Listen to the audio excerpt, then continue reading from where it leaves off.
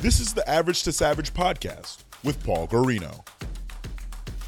Everyone and anyone, athletes, celebs, and much more. This episode is powered by Receptra Naturals. My name is Bas Rutten, and here are my top 3 reasons why I love Receptra. First, when I stopped taking prescription pain pills in 2008, I didn't have anything to replace them with until I discovered Receptra, which has helped me a lot. Second, if I have a long drive in front of me, I take it before I start driving. Why? Because it keeps my mind and my back muscles more relaxed, and that makes it easier for me to deal with idiots in traffic.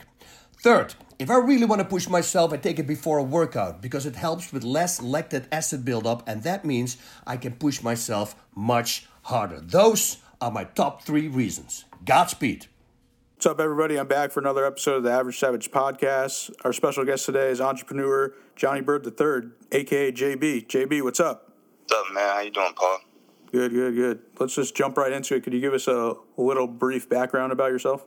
I am an entrepreneur, as you mentioned. I own a business called #DoMode, where we are a digital networking platform. So essentially what we do is we help people build relationships with each other and network with each other on a more intimate, more personable basis, mainly for introverts, but everybody is welcome. And I host small DoMode collectives where we have small networking relationship, purposeful relationship building type stuff happening. And I also do some speaking engagements. I'm also an author. Wrote a book called The Toughest Two out on Amazon, Barnes & Noble. You can grab that. It's about transitioning from adolescence to young adulthood using my experience as a walk-on UConn basketball team. And also attend Yale grad school right now. So I'm doing that on top of everything else. And also a host of another podcast called The Famously Average. So you can check that out on iTunes and SoundCloud. So doing a lot of stuff right now. Yeah, definitely got a lot of stuff on the resume. Yeah. And I know you're originally from North Carolina, so how did your family end up moving to Bridgeport, Connecticut? So my dad is originally from Bridgeport. Okay. And his mom, my grandmother, they're from Georgia. My mom is from North Carolina, so that's how I ended up in North Carolina. I'm from Fayetteville, North Carolina. I'm born on Fort Bragg, but lived in Fayetteville. So if anybody knows anything about Fayetteville, they know it's a small military town. Ain't much happening. Most people know Fayetteville because of J. Cole. But other than that, Fayetteville doesn't have much going on. But I ended up in Bridgeport because, like I said, my dad's family was here. And my grandmother's moved here. So I eventually ended up in Bridgeport, Connecticut. It's always interesting to find out how people get to Connecticut, in my opinion. Yeah, there's a lot of transplants here. Yeah, for sure. And so what was the decision on going to UConn? Because I remember we did a blog interview a few years ago, and I remember you saying that you wanted to go to UNC. Yeah, so, being from North Carolina, I think every kid aspirations is to go to either UNC or Duke. And if you like either or, you can't like the other one. So I was a Tar Heel fan. You would have seen my room when I was younger. It was just nothing but Tar Heel stuff. Michael Jordan went there, all the greats, Vince Carter, so on and so forth. So it's like, I got to go there, you feel me? Yeah. And so I wanted to go there, tried my hand in it, but I ended up going to high school in Bridgeport, so it made it that much harder because I wasn't in state. In North Carolina school system, they aim to keep people in state, so which is not a bad thing. That's a great thing, but that just lessened my odds. So I ended up trying to, put my hand in there, and the cards aligned for me to end up going to University of Connecticut, which is not something I had on my vision board, but that's where I ended up going. Yeah, for sure. Did you apply to UNC? I applied, got in, couldn't afford it because it was out of state, and having a real talk with my mom was like, listen, try this UConn out for a little bit. I wasn't even going to apply to UConn. My guidance counselor, if it wasn't for him throwing that application in there, I used the same essay I used for my other schools that I wanted to go to, and I was like, you know what, fine, I'll do it as a safety because of you, but I wasn't really gearing up. I never visited. My school visited UConn several times. I never went. And it was really a late decision to go there, actually. I missed orientation. I missed all of that stuff because I wasn't planning on going there, which kind of put me behind the 8 ball when I got there. It was a taxing decision process. Yeah, definitely. I feel like a lot of people, that happens with picking college to go to. Yeah, I mean, it's a big thing, especially when you first generation and you're a family and no one really knows the ropes. So you're trying to figure this all out on the fly. And plus, the kind of person I was just thinking about basketball. I was really just thinking about sports and my friends. So, like most teenage kids at the time. So it's not like I had the blueprint of what I needed to do. Even if I got to UNC, I probably would have not known what to do with it when I got there in the first place. So UConn, at the very least, was, an hour and a half away. So, I could get back to some familiar faces, if anything. Yeah, I mean, I applied to 8 schools, got into 3, so I didn't have many options. So I just, picked. Pretty much. That's how it goes, man. UConn didn't let me in. Really? Yeah, no, I didn't get into UConn. That's crazy. Not even the what do you call it? The satellite campus. Yeah, not even those. Anyways, so what was your motivation behind like walking onto the basketball team? Originally, I was playing baseball at UConn because, like I was saying earlier, I was motivated by sports. That's my identity. You know what I mean? When you're growing up playing sports, I played baseball and basketball. Probably a better baseball player than I was a basketball player, just the way I'm built. And, yeah, it was just like, I want to do something. I can't stop doing what I've been doing my whole life. And so I played baseball for a little bit at UConn. That didn't work out, probably because more me than anything, now that I can admit years later. And once that ended, I needed something. So I tried my hand in basketball. I was playing basketball on the rec every night anyway. And I met a couple of people that were managers on the team, and they suggested that I try out. I did. I made the first cut. Then I kind of got a preview of what life was like on UConn basketball team. And at first, I really, really didn't like it. It was not something that I was interested in participating in. And only because it was like, I felt like it was pointless as a walk-on. Like, you go there and you just practice, and used as dummies, basically, and rebounding machines. And just like, you know what, that's not for me. So I ended up stopping.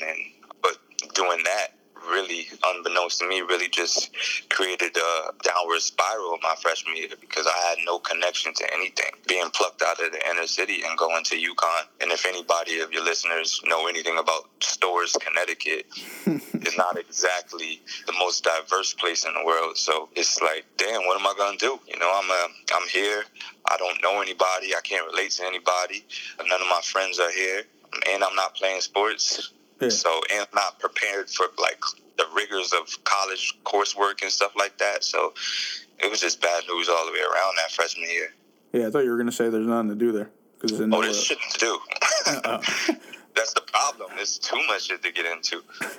And then, so you got back on the team, or you got back on the team, right? Yeah, so eventually, after getting kicked out my freshman year because of academic probation 2 terms in a row, I muscled my way back into campus and then kind of turned a new leaf or changed my attitude, I should say, in terms of what I wanted, and walked back onto the team, which was kind of a setback because of the way the walk-on system worked back then was that, your first year, you sit out. It's just the way it goes. Yeah. So it's almost like a redshirt year. And, so I had to restart my clock, so to speak, but I kind of humbled myself and I got back on the wave and ended up sticking. Yeah, what was the whole experience like just playing under like Coach Calhoun and playing with all those great players you played with? At first, while I was in it, I wasn't too enamored with the place.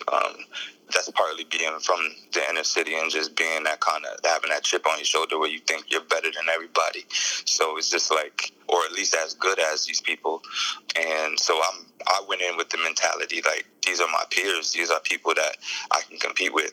Yeah. Though, there's 7'3" Hashim Thabit or AJ Price All-American or Kemba Walker, which we know was his success story and all that stuff. It's like in my mind, I was just attacking each practice each day like, I had the opportunity to get some burn. So I think my experience was a lot different than some of my other walk-on brothers because my mentality was that I wanted to play. So I was like, aiming at people's heads when I was going on the court. I was trying to, score. I was trying to pick pockets. I was trying to do whatever I could to stand out. Yeah. And not really realizing that the cards are kind of stacked against you because of politics and bureaucracy and all that stuff. Like, when you're a walk-on, you're asking to be there. But when you're a scholarship player, they ask you to be there. So that's just a different level of respect you get. I was kind of fighting an uphill battle, but while I was in it, you couldn't tell me nothing. Yeah, for sure. So after college, was it right after college you wrote the book, The Toughest Two? No, right after college, I ended up going back to school because I had that red shirt. I had another year eligibility, so I just used that eligibility to grad assist / play another year to get my master's. And then it was like a question of whether or not I wanted to take my talents overseas, like some of my friends.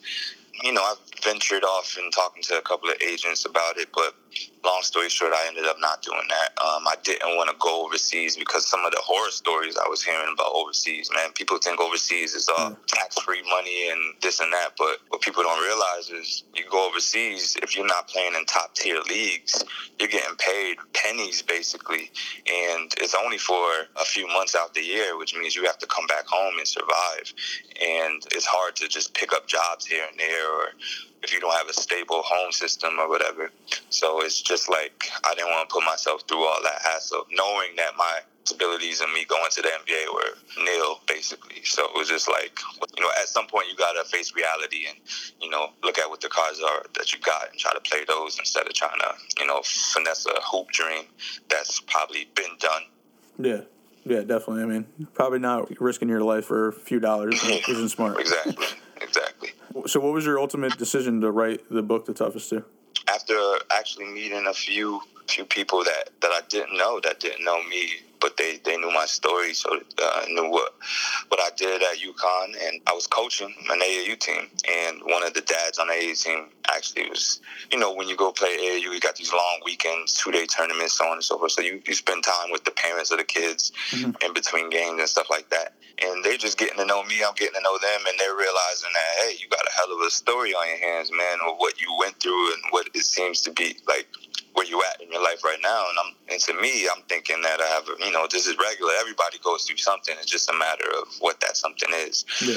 And so I didn't think nothing of it. But I actually got pushed to write, not The Toughest Two, but just to write this stuff down, which turned into The Toughest Two afterwards. Gotcha. What was the process like writing the book?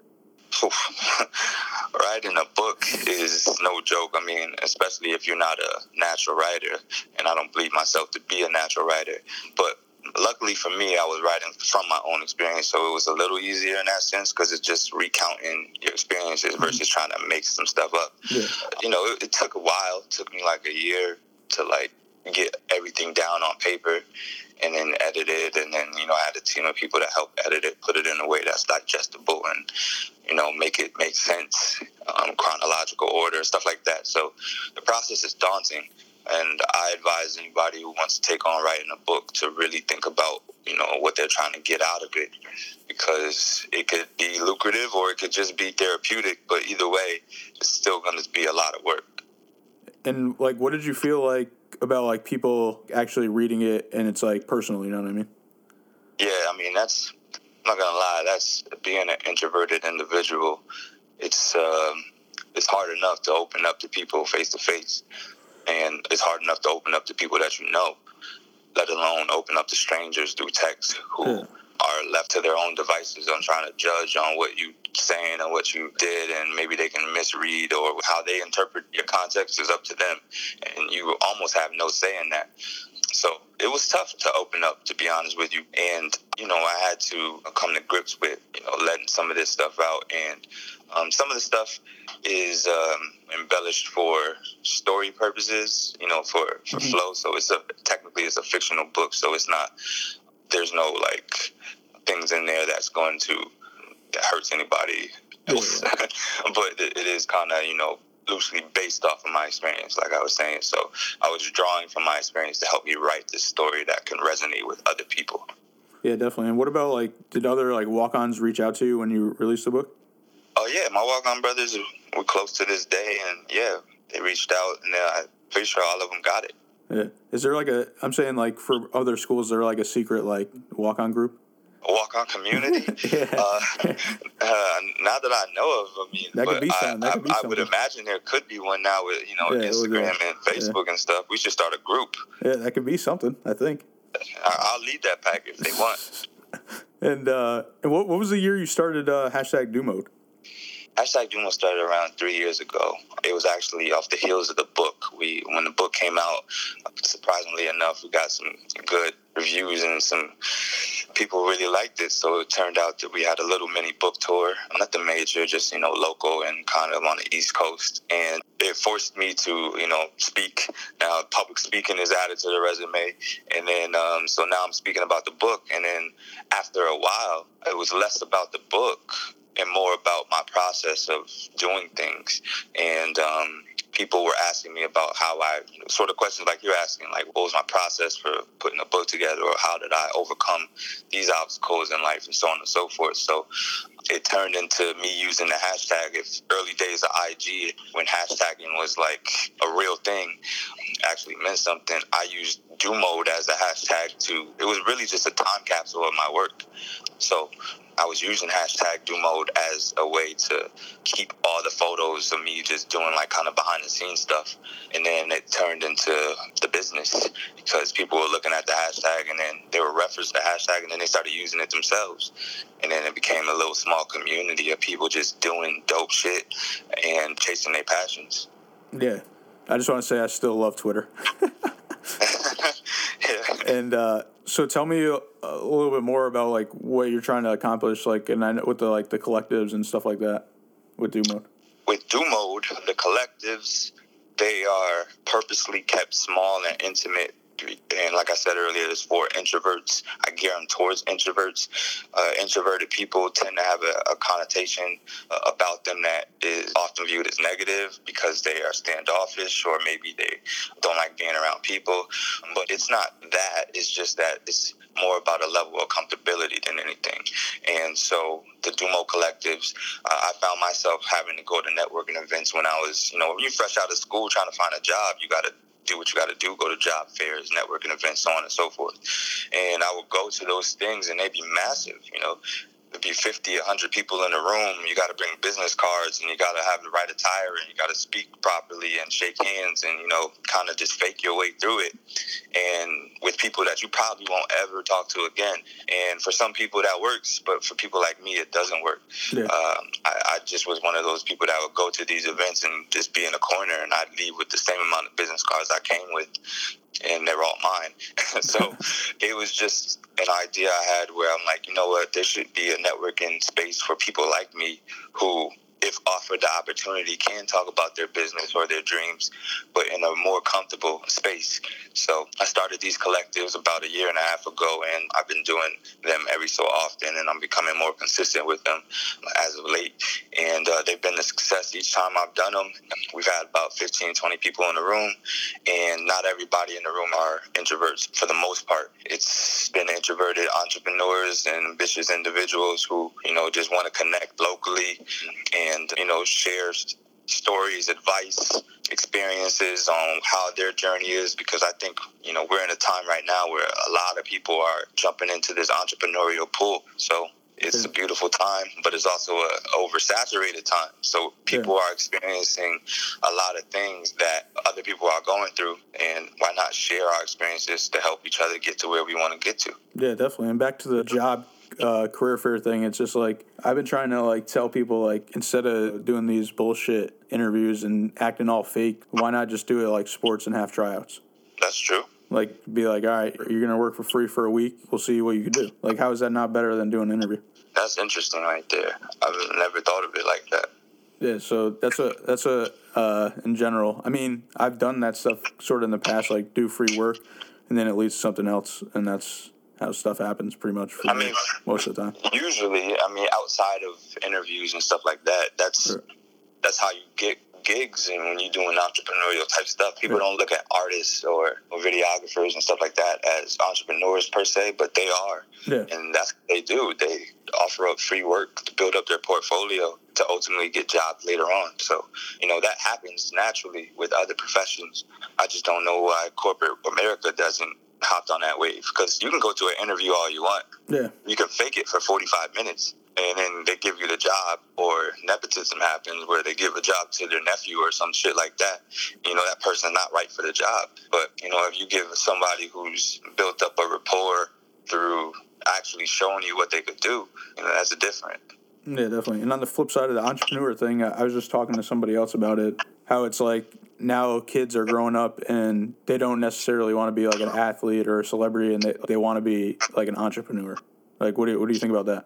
I think it's a beautiful thing. I think kids now are getting into a space where they're realizing there's more than just being an athlete or an entertainer. The world has been condensed because of our phone. So we're able to see more and know more and be more knowledgeable about what's a possibility. And more or less, that's what Do Mode is all about, is helping people realize that there's more out here to be had. And if you want to find your space, if you're good at knitting, then, you know, we shouldn't be putting you in classes where you're doing accounting work. Like, we should be putting you in classes where you can exercise your talents and let you flourish and help you. You know, the business stuff will come down the line, but at the very least, put you in spaces where you could thrive doing what you do best. And I think we're getting towards that. Yeah, and I think like there's a market for everything, and like you just said, like knitting, like someone could go knit something, like put a YouTube video on how they made it and make the video dope, and then like their channel might blow up. They're making like crazy captions about like what they're sewing, like what they're making from sewing or something like that. For sure. And you mentioned at the beginning you're a graduate student at Yale. So how did that all come about, and what's it been like going to Yale? Being a graduate student at Yale is, well, I'll just start on how I got there. I was working at Yale, and I was able to get ingratiated in the community by just being an employee. And then while being an employee, you get to kind of just be exposed to some of these dope people that are in the community. And it's like, dang, like if I could just be affiliated with these people outside of just being an employee, that would be dope. So my mind shifted towards just being around them in the employee capacity to possibly being able to, you know, get into school. But it had never been a thought for me because I'm a very average individual, hence the name of my podcast, The Famously Average. It's like, and your podcast too, Average is Savage. But it's like, so I never thought that Yale or any Ivy League was a possibility for me.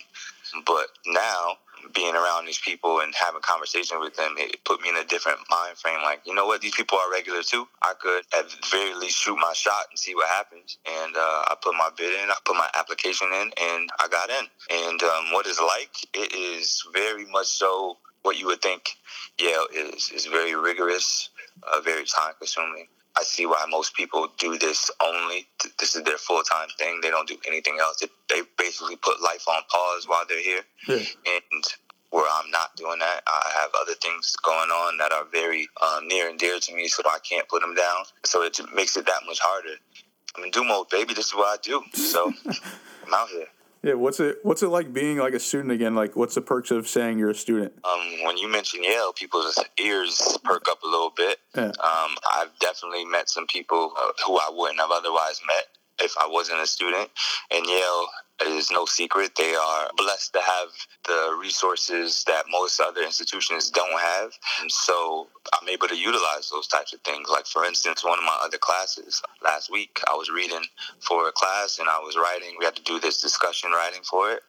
I got kind of charged up through the reading, which I don't normally do, but it was that intense of a reading that I got charged up. So I had 1 million questions that I was prepared to bring to class the next day. And lo and behold, when I got to class, the author of the book was in our class. And I was able to ask him these questions directly and have a conversation with him after class and pick his brain. So those are the types of things that other institutions, you know, what other place you're going to go to where you're assigned reading and then the author of a very well-known book is in the class with you the next day, right there at your fingertips to be able to answer any and all questions that you have and wanting to speak with you afterwards, you know. So it's just stuff like that Yale has the ability to do. And on top of being able to just meet, you know, some cool people. Yeah, definitely. Actually, I checked that podcast out yesterday, so I know exactly what you're talking about. And and yeah, even like people that live around here, like, I mean, even me, like, there's like a lot of free events that, and like big people go to Yale and like people don't even really know about it. Like, and they could just go. Yeah, I mean, Yale offers up so many things that people just don't have any idea about. And me too. I mean, me included. Being in Bridgeport, I wasn't far from. I was like 20, 25 minutes away from Yale, and never really visited it. And until I started working there, and then once I worked there, I kind of got the leg up on being able to know what was available, because you get emails and stuff like that. And then I really took advantage by going out and actually meeting people, which is something that was foreign to me. Again, being an introvert, those are things that we tend not to do. But we miss out on a lot of opportunities by not being able to jump out there and go meet people. Hence why Do Mode, the company, is so needed, because it allows people to not have to go out there and jump in front of somebody's face, but instead the resources kind of get brought to you in a digital fashion. So I'm able to let you know, if by my experiences, what's happening here, and therefore you now know about it, and your listeners know about it now, and so on and so forth. So this new age of sharing information has perks. I mean, it has some cons to it too, but for the most part, it has its perks if you sift through the bullshit. Yeah, definitely. And why did you create the Famously Average podcast? And also, why didn't you name it #Dumo Podcast? The Famously Average podcast came about 2 years ago with my buddy JR, who's in real estate investments, and he was just talking about, it got to a point where we were on the same wavelength about leveling up in life. I think at the core of everything, what Do Mode is about, it's about people trying to level up in some capacity. It's not just about introverts, it's not just about entrepreneurs, but it's about people trying to do more with what they're given. And so it's like, he was talking about he wanted to leave his job and go into real estate. I was talking about that I wanted to create a business that inspired people to do what they wanted to do in terms of their passions and career moves. And we were like, and we were having conversations like this often, so it was like, we got to start recording this stuff. And that turned into the podcast. We just did it one day. And the Famously Average, the name came from us. Really, it just got pulled out the sky. It wasn't anything premeditated. It was kind of just something that came organically.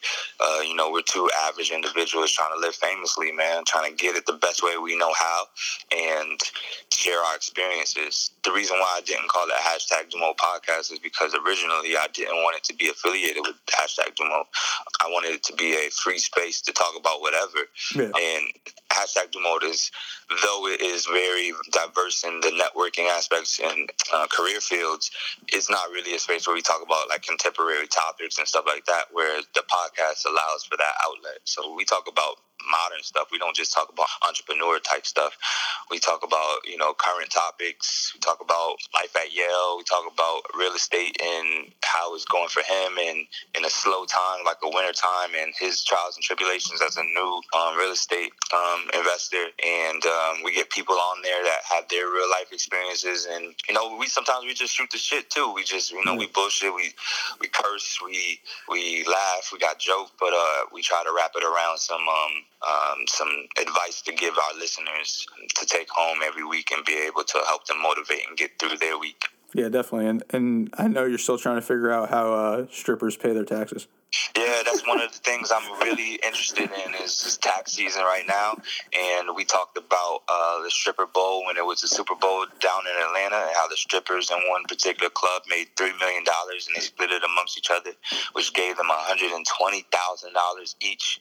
And I'm like, what did they file that under in their taxes? Did they just chill for the rest of the year now? Now they could. That was our debate on our podcast. It was like whether or not these people just chill, or do they go back and hustle more? Because it's just tax-free dollars. Are they able to just account for some of it? I'm sure that a lot of that type of stuff goes on. So we're looking for a tax accountant that who's savvy enough to know about those things, and we look at it more like a waitress or a barber or anybody who works in the beauty side of things, where it's like, you get a cash business, and how much of that do you really report? And so that's interesting. Yeah, people are definitely obviously doing that stuff, but I actually heard that only 3% of people get audited, and 6% of people get audited when they refile their taxes. I'll say that one more time. 3% of people get audited and 6% get audited when they refile. Yeah. What's a refile? Like, so if you go in the past years, like say, so it's 2019. So if you did like a 2017 one now, like if you redid it, like you messed up or you wanted to redo it or whatever. Got you. Yeah. So the moral of the story is don't refile? No, I'm just saying your chances are slim. Oh, all right. Well, so that's and those are the things I don't know. So those are the type of things that we talk about on the Famously Average, where we do deep dives on shit like that. Yeah. So that could be considered do mode type stuff, I guess, if one way to look at it. But we just chalk that up to us being famously average, just trying to figure some shit out. Yeah, definitely. Are you ready for some fun questions? Hit me. All right. I know it's kind of early, but who do you think is going to be in the Final Four? Well, it depends if Duke has Zion. If they don't, I believe they're out. I'm liking the way LSU is playing right now. Not to mention they have somebody from Connecticut on their team, which is also awesome. So I'm thinking LSU, Duke maybe. I want to say UNC just because. And I'll throw in, that's 3 ACC teams. I don't know. I was going to say Virginia, but that would be 3 ACC teams. I would say Virginia. Who cares? No rules against this shit. Yeah. And, I mean, obviously we don't know what the brackets are looking like. Right. Well, who would be the fifth team then if Duke doesn't get it? I mean, if Duke doesn't have Zion, then who are you picking? For, the alternate. Tennessee? I think Tennessee has a bunch of ballers on that team, man. So I'll say Tennessee. All right, we'll go with that. What about top 3 jerseys that you want that you don't have? I want a home Charlotte Hornets Larry Johnson jersey with the pinstripes. I want an old Vancouver Grizzlies jersey, and I want a Deion Sanders throwback Atlanta Hawks jersey. Atlanta Falcons jersey, not Hawks. Gotcha. Well, that'd be interesting if you want to. You could customize a Hawks jersey into Deion Sanders jersey.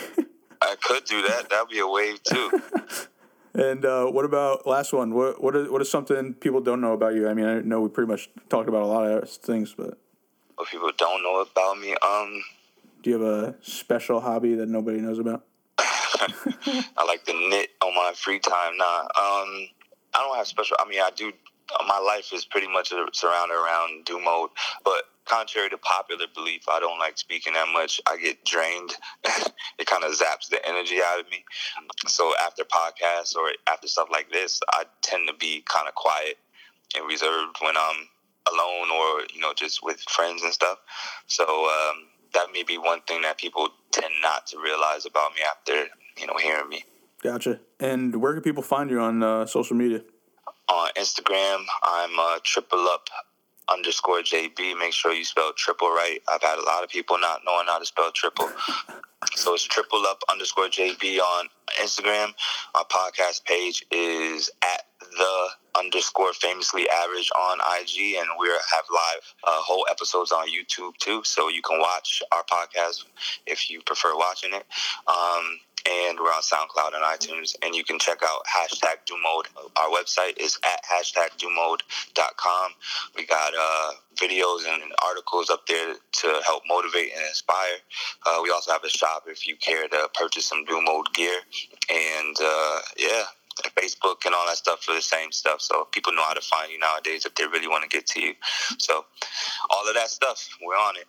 Yeah, for sure. And I appreciate you coming on. Appreciate you having me, man. For sure. This episode was powered by Receptor Naturals. My name is Bas Rutten, and here are my top 3 reasons why I love Receptra. First, when I stopped taking prescription pain pills in 2008, I didn't have anything to replace them with until I discovered Receptra, which has helped me a lot. Second, if I have a long drive in front of me, I take it before I start driving. Why? Because it keeps my mind and my back muscles more relaxed, and that makes it easier for me to deal with idiots in traffic. Third, if I really want to push myself, I take it before a workout because it helps with less lactic acid buildup, and that means I can push myself much harder. Those are my top 3 reasons. Godspeed.